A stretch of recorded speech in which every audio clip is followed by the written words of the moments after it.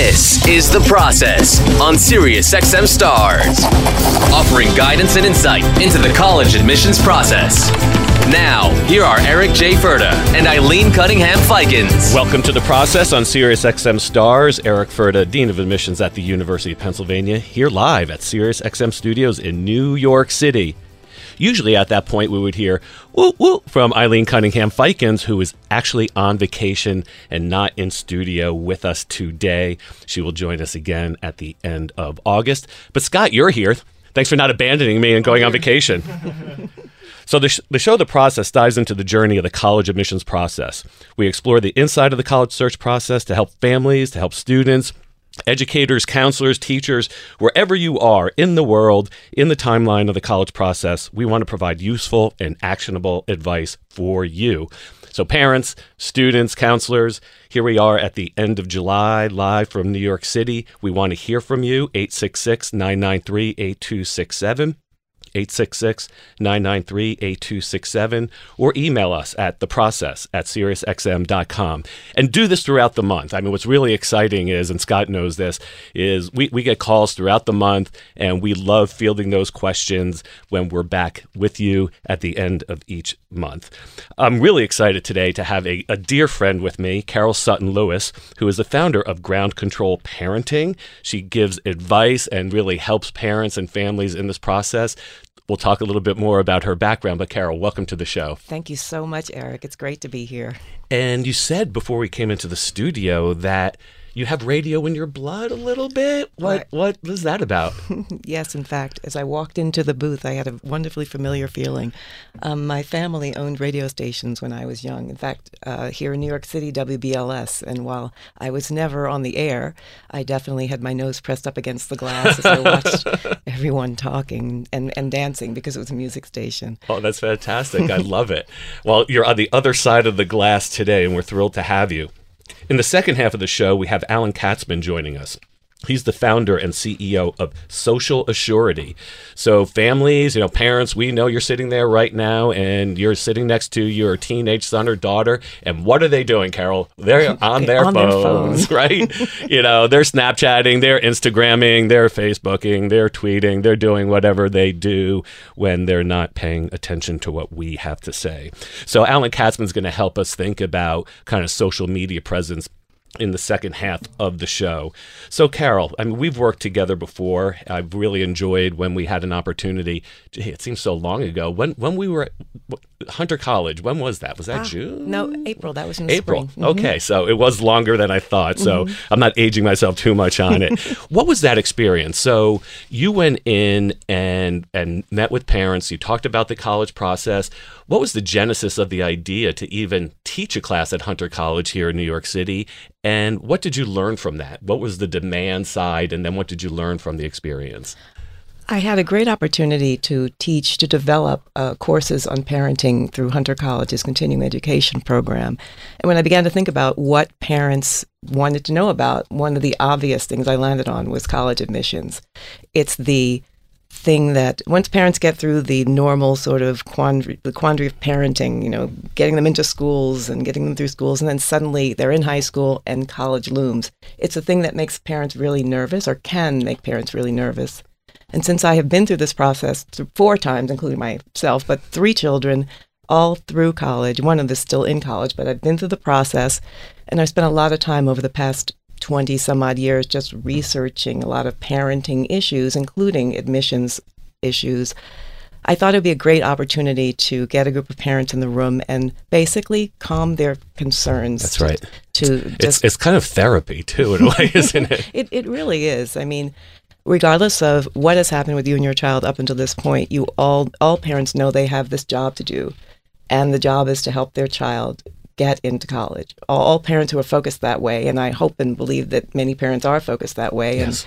And their job is to help their child figure this out. And whereas if you had any other experience with admissions when they were little, they basically did what you said. Yes. Sort of show up. Particularly whether applying to kindergarten right, in New York exactly. City even. Or taking tests, whatever they had to do, you kind of marched them in and they would do it.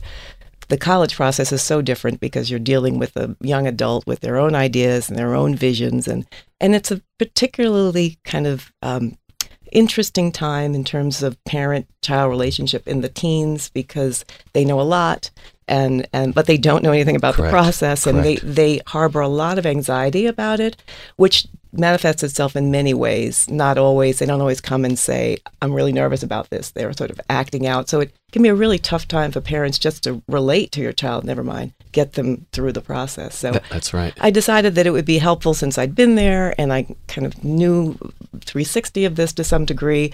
If I got parents in a room and basically asked them what they were concerned about, but came in with a curriculum that helped them see their way from the beginning to the end. And with help of great guests like you, we were able to get a lot of good information out. Well, it's really interesting. Here we are on SiriusXM Stars 109, 866-993-8267. And, it's really interesting going in front of a classroom. Mm-hmm. I find, radio can be, you feel the energy, you feel the nerves a little bit. But boy, when you're sitting there with a group of individuals in front of you, they've paid for it too, right? Mm-hmm. This was a tuition, class at Hunter College. And there's an expectation there. And what I really observed when I was outside of the classroom before I came in as a guest into your classroom is I was hearing you. I couldn't see you, but I heard your voice, and you had that both assuring tone. I think that was really important. You had this tone that conveyed, hey, you can do this, while also you were giving them real advice, just like we do on this show. It's like, this is the way you need to think about, signing up for the SAT, or when do you take an extra subject test. So we're going to cover some of those questions later on for the first half of the show. But why don't you tell us a little bit, Carol, about ground control parenting? The class was kind of standalone in some ways, but it's really an evolution from other work that you have done. Can you describe this a little bit? Sure. So ground control parenting is a blog that I have been working on since 2011. It came about because I'd spent a lot of time in my adult life, after I started having children, focusing on researching parenting skills. I came into the concept of parenting knowing some, but realizing that I needed to have some more parenting information. I wanted to make sure that I could tackle issues that I hadn't encountered in my own childhood. I had 3 kids. I have a daughter and 2 sons, and I really was interested in making sure that I was as ready as I could be. And then after years of getting this information and amassing it, I was done in a sense, and that they'd all kind of made their way. And I thought, well, I've got this information. Let me put it out. Share it. And so that has been my mission over the past few years, really helping parents to see what they do as a very important skill set. And with any skill set, it can be improved. I find that so many of my friends who are devoted parents don't have as much time as I did to think about the various smaller but important things that they could do along the way. And when I went through the college admissions process, I realized there were a lot of small things that parents that could really do. Add up. And if you overlay a parent's relative nervousness about the process with all these little things that it would be helpful for them to know, I figured it was a good opportunity to talk about it. And so I did in the blog a lot. I talked about it in the blog over years. I just went back and looked at some of my archives, and I've been talking about the college process for some time. And then as I am now, all my children are gone and are grown, and the last one's in college, and they're all at the house, and I'm figuring out what more I can do with this parenting platform, because it's really important to me that I continue to share the information. The opportunity to teach this class came up, and so I loved having the opportunity to take some of what I'm writing and what I continue to write, I still blog, and bring it to live conversation, which frankly is more fun. That's right. We're gonna go over more of this. Really excited for the rest of this half hour. As we head to break, give us a call with your questions, 866-993-8267. The Process will be right back. You're listening to The Process on SiriusXM Stars, offering guidance and insight into the college admissions process. Here again are Eric J. Furda and Eileen Cunningham Feikens. Welcome back to The Process. Eric Furda, Dean of Admissions at the University of Pennsylvania. Last weekend in July, which means, Scott, that Eileen just flew the coop, not even in the booth with us here in New York City today. So doing a bit of a solo act here on The Process. But actually, no, because I'm joined with a good friend of mine, Carol Sutton Lewis from Ground Control Parenting.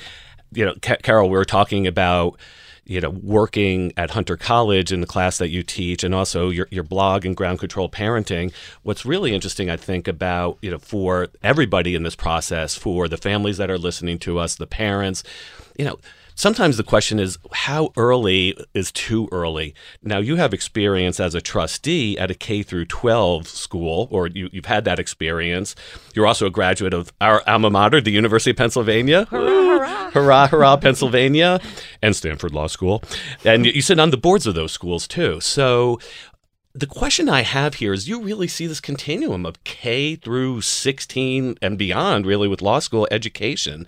And, again, there are parents in New York who are applying to kindergarten, and it feels like the college process, applying to high schools, applying to college.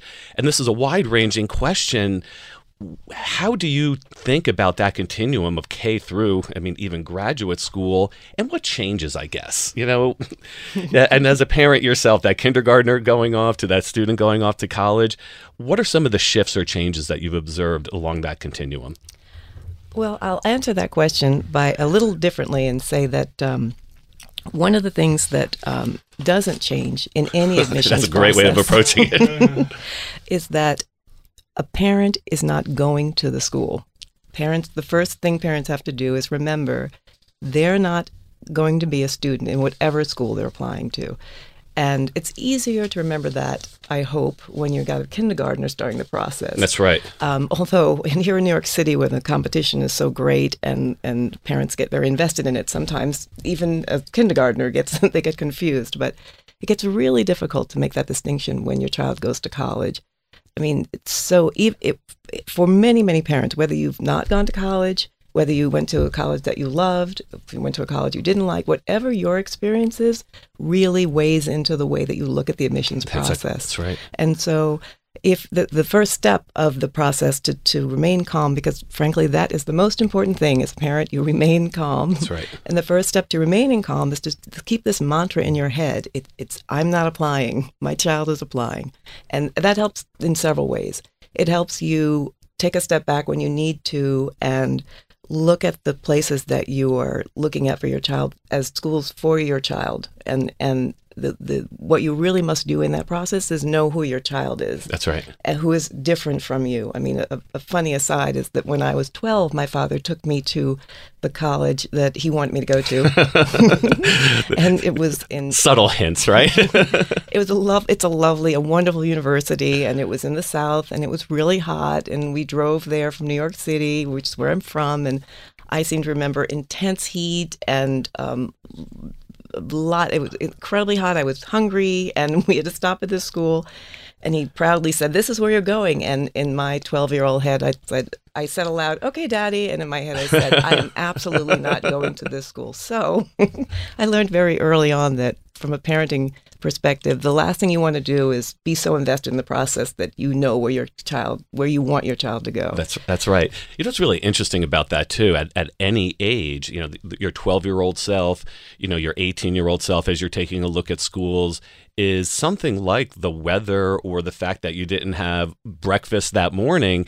So parents out there, as you're really thinking about this process, there's some variables that are kind of like basic building blocks as well. Like, make sure your child is hydrated. Let's get out there. It's going to be a hot day. It may rain. Let's have that umbrella. Really just ground level practical advice. Absolutely. And I would say, since we're in July and college visits may be happening, and they should be, because this is a great relaxed time for you and your children to look at campuses, you want to just make sure that you are focused on the process as you're going through it. You're focused on making sure that in just really the practical pieces that you need to see. Absolutely, that you don't schedule more than 2 to 3 visits a day. In fact, Amazing. I would say, how many would you say? Because 2 we're writing a book maximum. on this right now.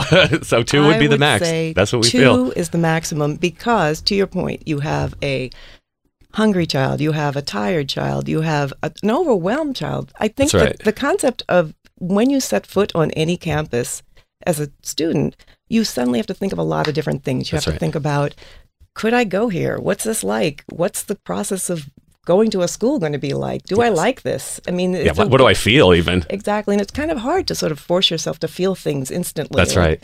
And if it's raining or if it's cold, or even if your tour guide is crazy or something you don't like about it, it can so influence your perspective on the school. That connection with the tour guide is big. We know, here as an admissions dean at the University of Pennsylvania, and I'm thinking it's like, I know that really the most credible voice are our tour guides. They're volunteers, they're approximate in age, and they do a great job. Mm-hmm. While with 70,000 people visiting a campus, everyone's not going to connect in that way. There's going to be times where, well, they might even shut a student out right away because they said they're studying a certain field and they're not interested in that field.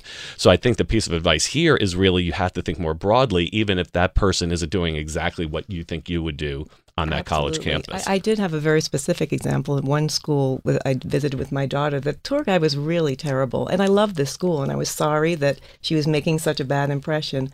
So what I would say, what we did then, and what I would advise if that happens, if you just get a sort of a lemon of a tour guide, that you encourage your child to talk to people on campus. Actually, my daughter had a plan just generally when she went to schools.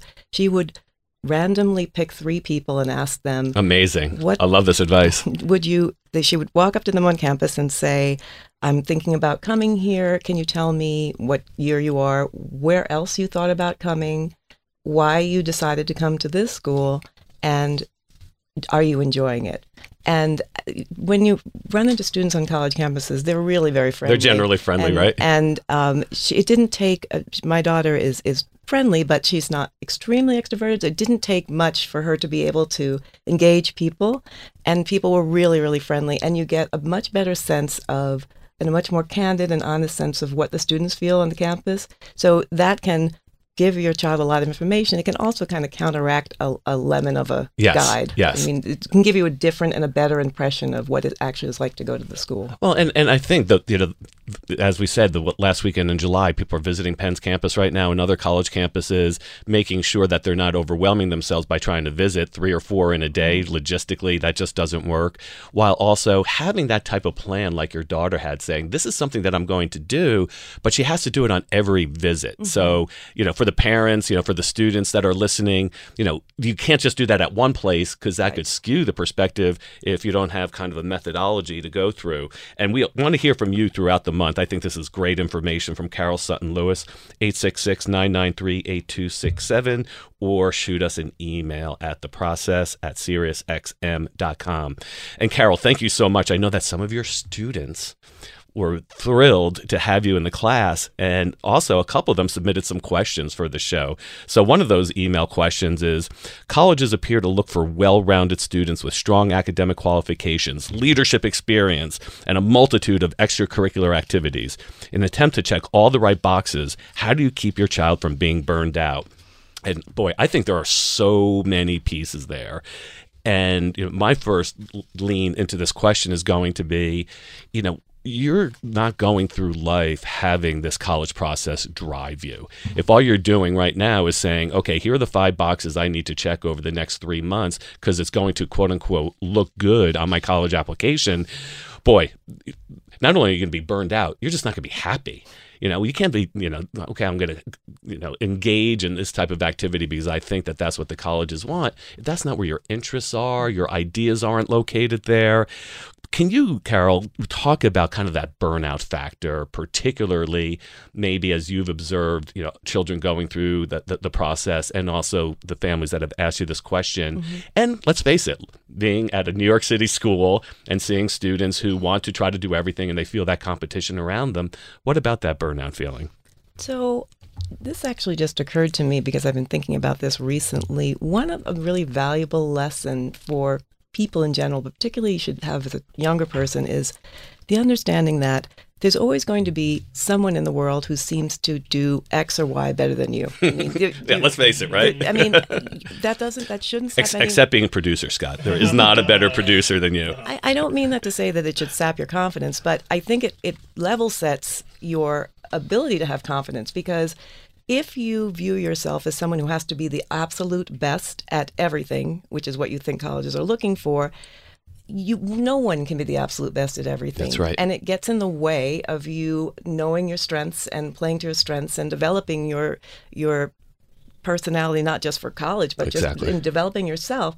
So if you kind of start with the proposition that there are a lot of great people in the world and you're going to be one of them, but there are going to be people that do that get a better grade in something, right. or that do a better sport, or better at sports activities, or so just to take that sense of if I just stay awake long enough or add more things on, I'm going to get to the top of that mountain. That's right. And when I get there, all these wonderful things will happen. And if you do that, you could feel relieved. I mean, exactly. Let's face it. Now, I want to be clear. I'm not suggesting that anyone sort of reduce their expectations of themselves. That's and a great parents. point. Don't. I'm not suggesting your children should just relax because they'll never get there. But I really just mean it's an important thing for everyone to keep in the back of their minds, and for children, because they get very anxious about this process. I mean, who wouldn't? You got everybody around you is suddenly asking you those questions. Right? Yes, and your classmates who you've known for a while are suddenly your competitors, and that's just, you want to get as far away from that perception as possible.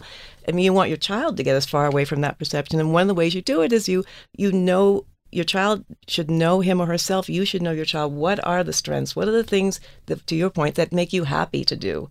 And I think that if you can focus on those things, I mean, we don't live in a world where no one thinks about college admissions. I mean, you can't say, forget about what could look good in college. I mean, you can't do that, not in this world. But you can try to be reasonable. You can set a standard of reasonableness early on, before, I'm talking about freshman year in high school, before middle school, before you get to the point where you have to sort of lay it all out and be judged on it.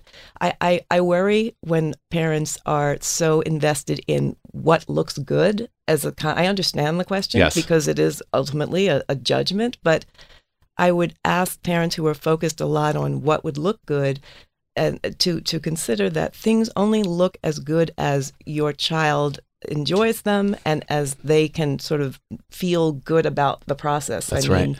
You can't have a child is not going to respond well to the concept that they are doing this thing because it's going to look good on their college application, in great part because you know better than anyone else, not everyone gets into every school that they want to. That's right. If you set this up as you do all this stuff, you excel at all of this, you do all of these things, you get to the top of the mountain, and then you get the prize. Yes. We see more and more. And then you say, now what? Yeah. Here I am.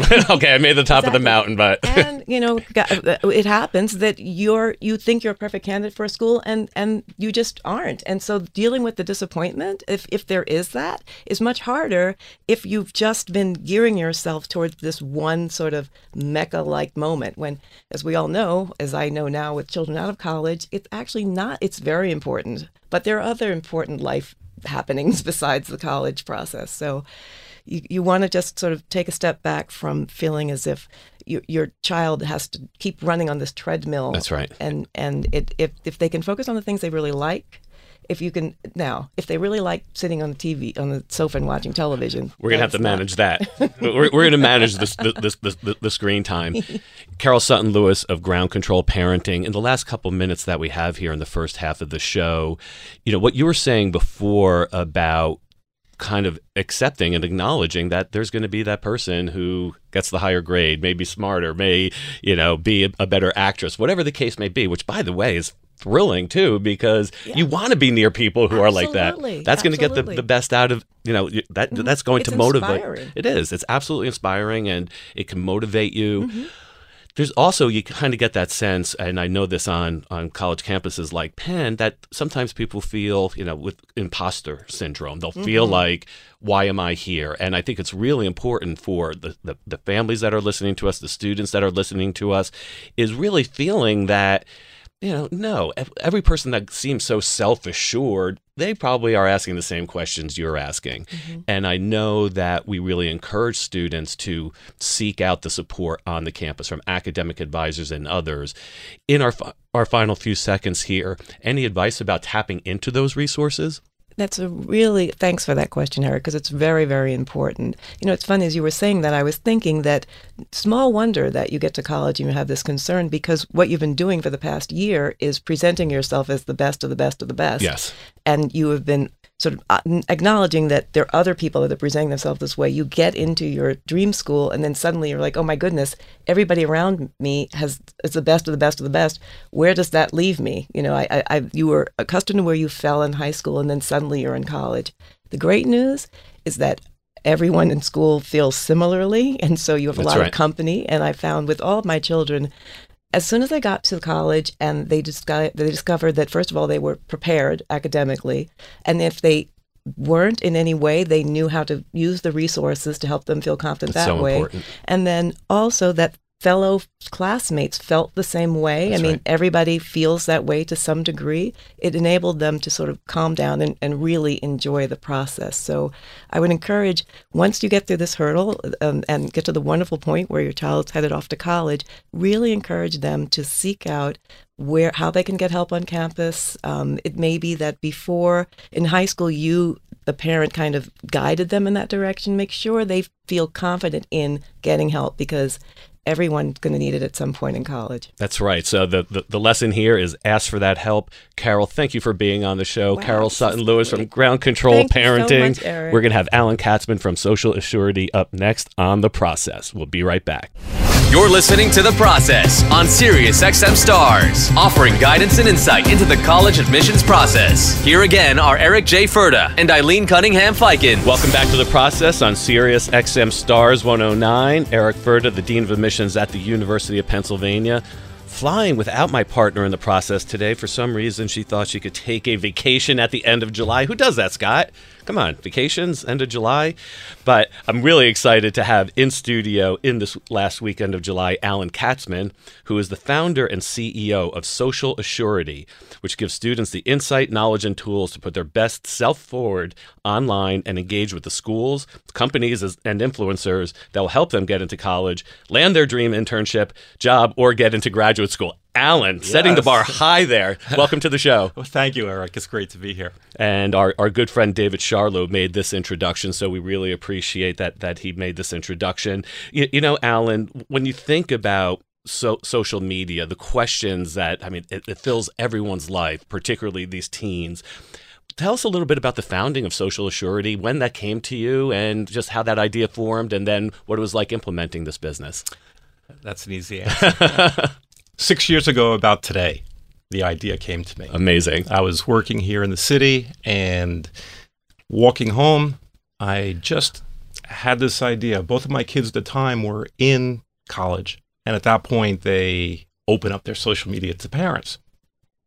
And I was seeing what they were posting. Mm-hmm. And they were just amplifying a very small sliver of their life, their social life. That's right. Because their audience is their friends. And in my role, what I was working on at the time, we were doing a lot of hiring for government. Okay. Government projects. So due diligence, we started looking at social media as a scrutiny. Yes. And it just dawned on me. You know, what I was seeing didn't represent these people very well. And then I started researching.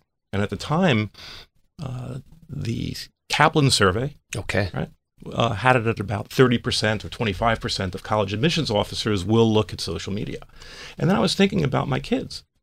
I said, if they were applying to college, nobody would pay any attention to them. That's it's interesting, that survey saying, okay, so what's important to you in the college process, asking these surveys of admission officers, admissions deans, it's like, what do you look at, what don't you look at, what's the relative weight? And so even at that stage, you're saying 25 to 30% were actively going in and taking a look at students. And the numbers are even greater today. Yes. And I can get into that in a bit. But when I started researching, all the advice was less is more. You can hide your social media. Mm-hmm. You don't want, there was a fear of being rejected as a result of social media, and nobody was really looking at it at the other way. Well, if they're looking. There was no upside, basically. If they're looking, give them something to see. And as we know, it's very competitive. Yes. Everybody's got grades. Everybody's got test scores. Everybody's got AP credits. Everybody's got activities. Yes. So if they're looking to see who you are as a person. What's your character? Do you have a commitment to an activity? Are you mature? Are you going to fit here on this campus? Yes. And so I had this idea, nobody is teaching what I'm teaching, that this is a tool and it's a learned skill. Yes. Like any other communication skill.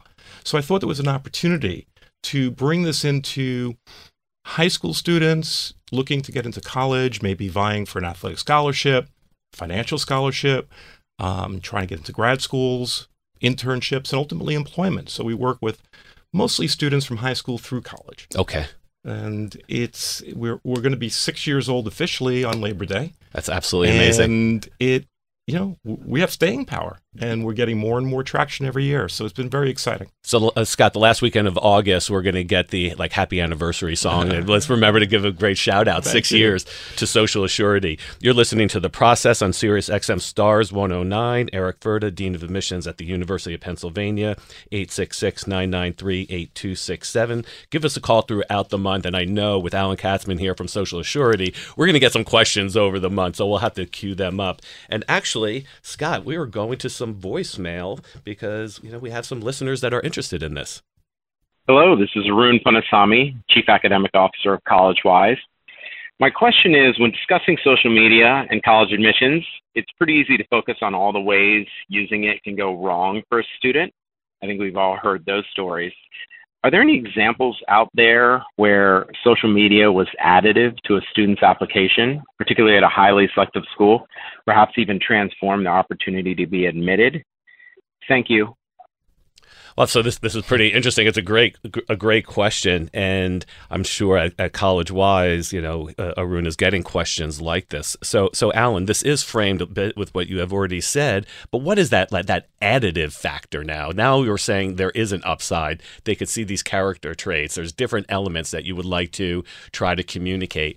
And, this is only going to increase, I would think, as well as social media becomes even more pervasive within everything that we do. So to Arun's question, what are your thoughts? Well, I think where that's going is that everybody gets advice you need to stand out these days, right? You have to be a standout applicant. And I think it's very hard to stand out within the confines of a college application because they don't give you any room to stand out. Yeah. What are those spaces actually where you can do this then? Yes. Right. And that's where I see social media coming into play. And to Arun's point, I don't know specifically, right, where social media for the clients we work with, what that's triggered. Yes. But I do know that our results of getting students into selective schools is beyond what the probability would be looking at the admission statistics every year. One example to answer Arun's question, a few years ago, I was asked to speak at the School of the New York Times during one of their college events. Oh, that's fantastic. And a journalist heard a story that I told, and she wrote a story about that story for the newspaper. And it had to do with a student who was applying to Harvard, early action, and we work with the student to help him build a LinkedIn profile. Now, we're very big fans of LinkedIn because it doesn't interfere with their social activities. Yes. And we realized early on that if you tell your student today, if you're a parent listening, and you tell the student, I heard this radio show and you just won an Eagle Scout award, why don't you put that up on your Instagram? Yes. There's no way they would ever do that. They know it's good for them, That's but right. They're posting to entertain their friends. That's right. And they're defining a persona by what they decide to post. They are not going to post their Eagle Scout award in their Instagram feed. Zero probability. So LinkedIn gives them this green pasture. That's amazing. It's creating content for a different audience. It's just like here in these studios. There are different channels. That's right. Different content. Yes. And they have to recognize that we teach this. And we teach elements of self-identification, creating your digital identity that colleges would find. But getting back to the Harvard story, the LinkedIn profiles, when we counsel students, we don't want it to be a personal statement or a cut and paste of their resume. Yes. That's just repetitive. Yes. So what we teach them about is soft skills, time management, maturity, problem solving, commitment, teamwork. All those pieces that are actually make you successful or help you be successful. Exactly. Once you're at school. And I'm a big proponent. We have our students read the websites of the colleges they're interested in.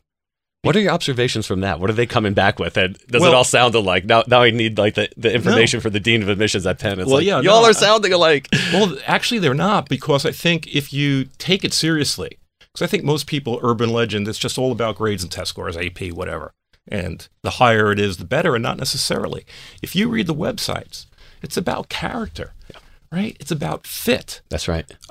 Because they want you to be successful. They don't want to take a student that is not going to succeed because they won't fit into that environment. That's right.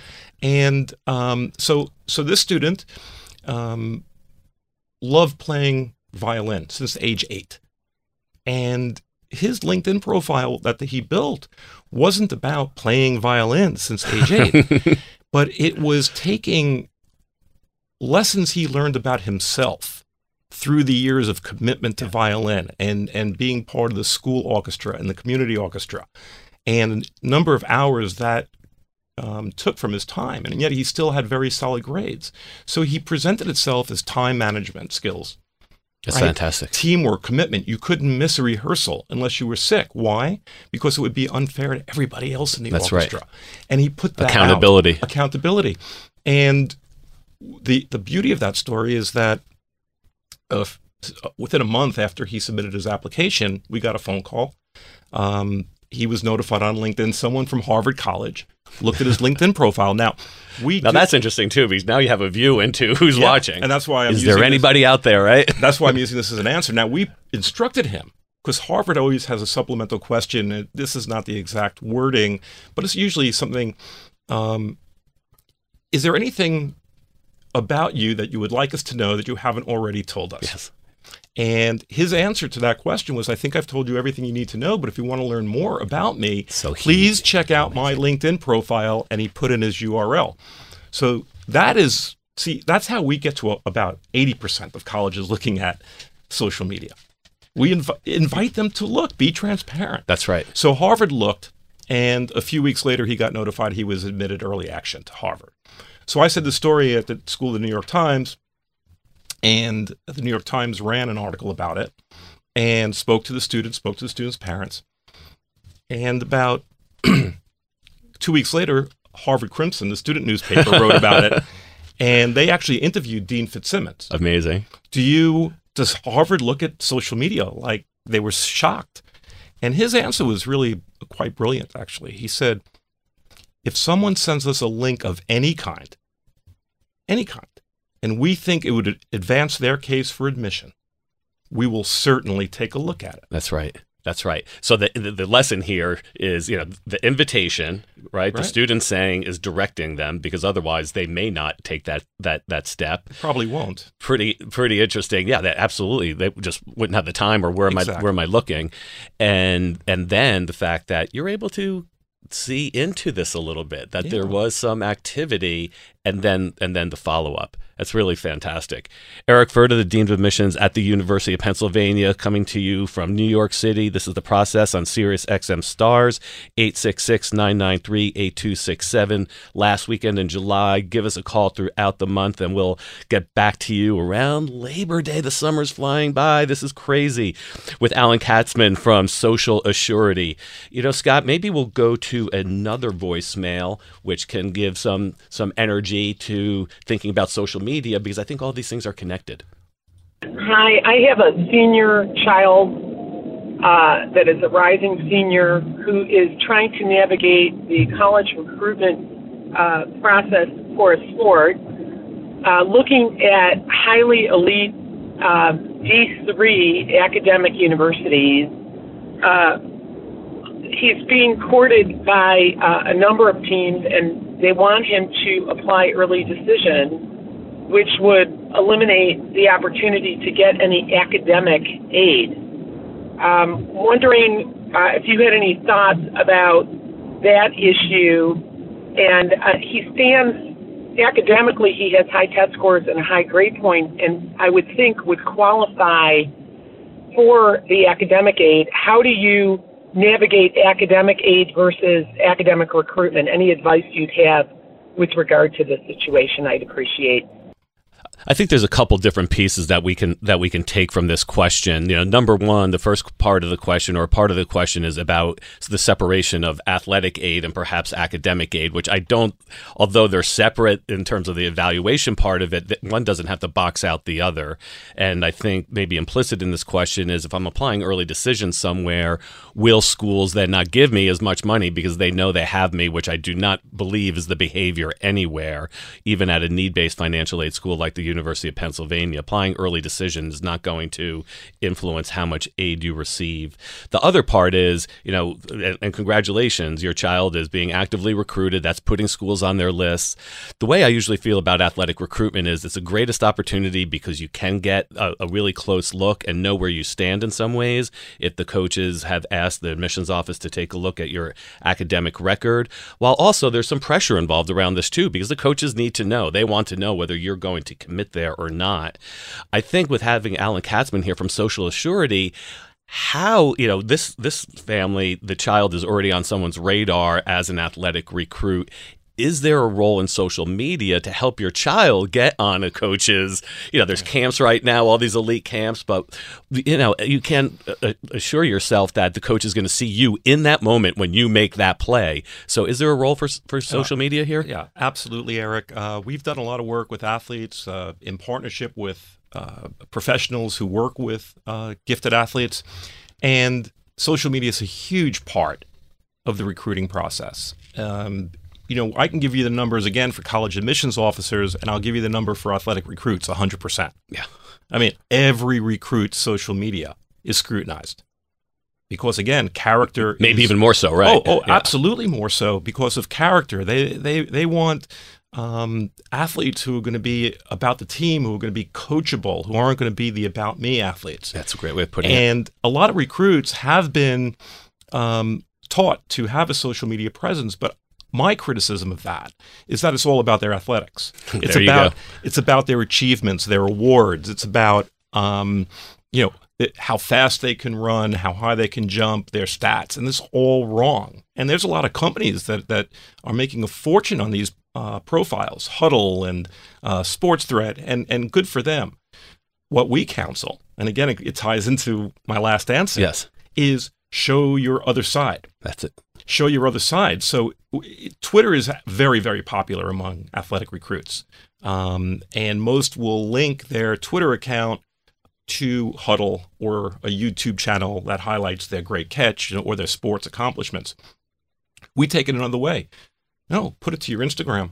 Okay. Maybe you're also into digital photography or forestry, or you have these other interests. Yes. You can put out a good portfolio or put it to your LinkedIn, where you can, like I said last time, talk about the soft skills that you've learned from the field, and also highlight some of your other accomplishments, which will make you more well-rounded and make you more appealing to the admissions office, which, especially after the scandal, that's right, is going to be working very closely in due diligence, A, to make sure you're active in the sport. Yes. And two, that you will be able to succeed academically at that institution. And you can't just focus on athletics and expect to succeed as much as you want to. So it's that balance that's critically important. And again, social media is an absolute powerful platform to deliver the information that people want to see about you. Well, Alan, this is really interesting. Alan Katzman from Social Assurity, listening to The Process, 866-993-8267. Alan, what's really interesting here is you talked about audience and content, and the audience for social media usually being their peers. Yes. And then you brought up different platforms, LinkedIn as an example for a certain purpose, kind of the softer skills. How do you see the interplay between these different spaces? Do they need to be active across multiple platforms, and the platforms change themselves as well? And so what might be one today is going to be something different tomorrow. But it's very interesting because it does seem that you're talking about audience and then the interplay between these different platforms. How do you see that as you counsel in kind of a comprehensive way? Yeah. I think it comes down to very individual formula. Okay. A recipe depending on the person. So if we work with somebody who's more artistic or visual, LinkedIn really doesn't work. right? Which is why I mentioned Instagram. Yes. Instagram is the most popular social media platform now for this demographic. But these students can create multiple channels, multiple profiles. And again, they can highlight if they're visual, if they're into design or art history or architecture, right? They can show the depth of their interest and show and essentially communicate to a college, I didn't conjure up this interest overnight. Exactly. To impress you. Sustained commitment. Okay. Yeah. And the answer also, there's another question you had asked, and we don't think they have to be on all platforms. Okay. Pick and choose the ones that you want to be future oriented to your future. But monitor them. Find out which ones leverage your interests the best, which ones will showcase what you've got to offer in the best way. And one of the things that students that are shocked by is we actually love Facebook. Okay. I mean, Facebook is the gorilla in the room compared to every single other platform. And you're seeing younger people moving away from it. Well, I mean, you always kind of hear that, but there's a purpose for it. Right. And it's why, again, going back to the green pastures reference I made before, it's not going to interfere with their social life, right? And yet people are comfortable with Facebook, and especially in the admissions office, most of that demographic would be comfortable with it. And Facebook has so many features. It is by far the most sophisticated platform for what you can do, how you can define your audience.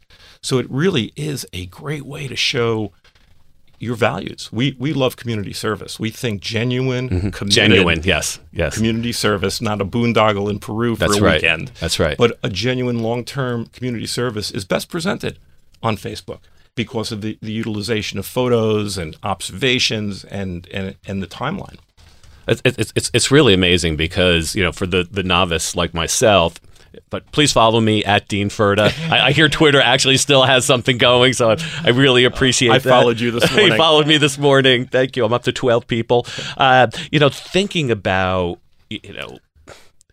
when you think about kind of the social media of the future, and I think this could be interesting for the last couple of minutes as we talk about, career paths. Right now, someone would say, boy, I'd love to be a social media entrepreneur. You have a law degree, right? You had an epiphany 6 years ago, Labor Day, thinking about social Assurity. For the students that are listening to us right now, and for the parents that are going to share this on demand on the SiriusXM app with their child, it's how do you relate your career path to where you are today? What are some of those skills as an attorney and a young undergraduate up at SUNY Albany? Shout out to the 518, grew up in that area. Go Great Danes. That's it. Fantastic. So, you have a great job, a really interesting job.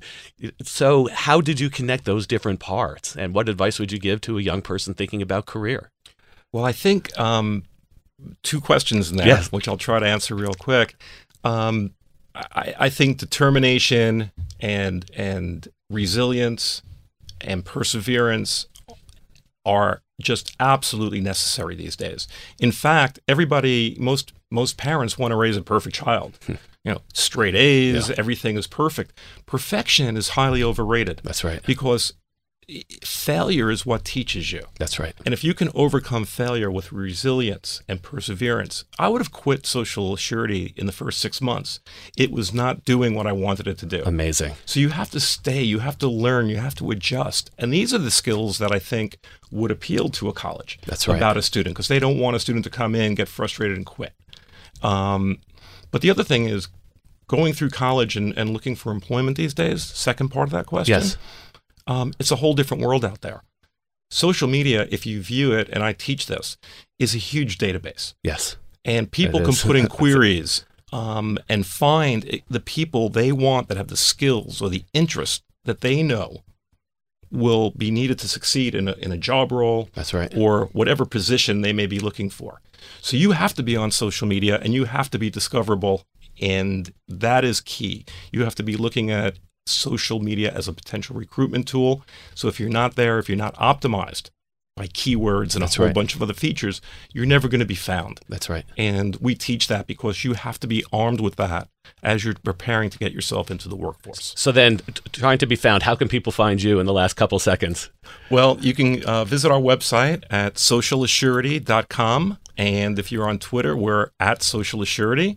And if you want to connect with me on LinkedIn, just search Alan Katzman. I've got my URL, and I'll be the first one who comes up. That's fantastic. Alan, thank you for joining the show. Last weekend of July from New York City without Eileen Cunningham Feikens this time, but we'll get her back at the end of August, and we want you to be with us. So give us a call, 866-993-8267. Have a great weekend, everyone, and good luck with the process.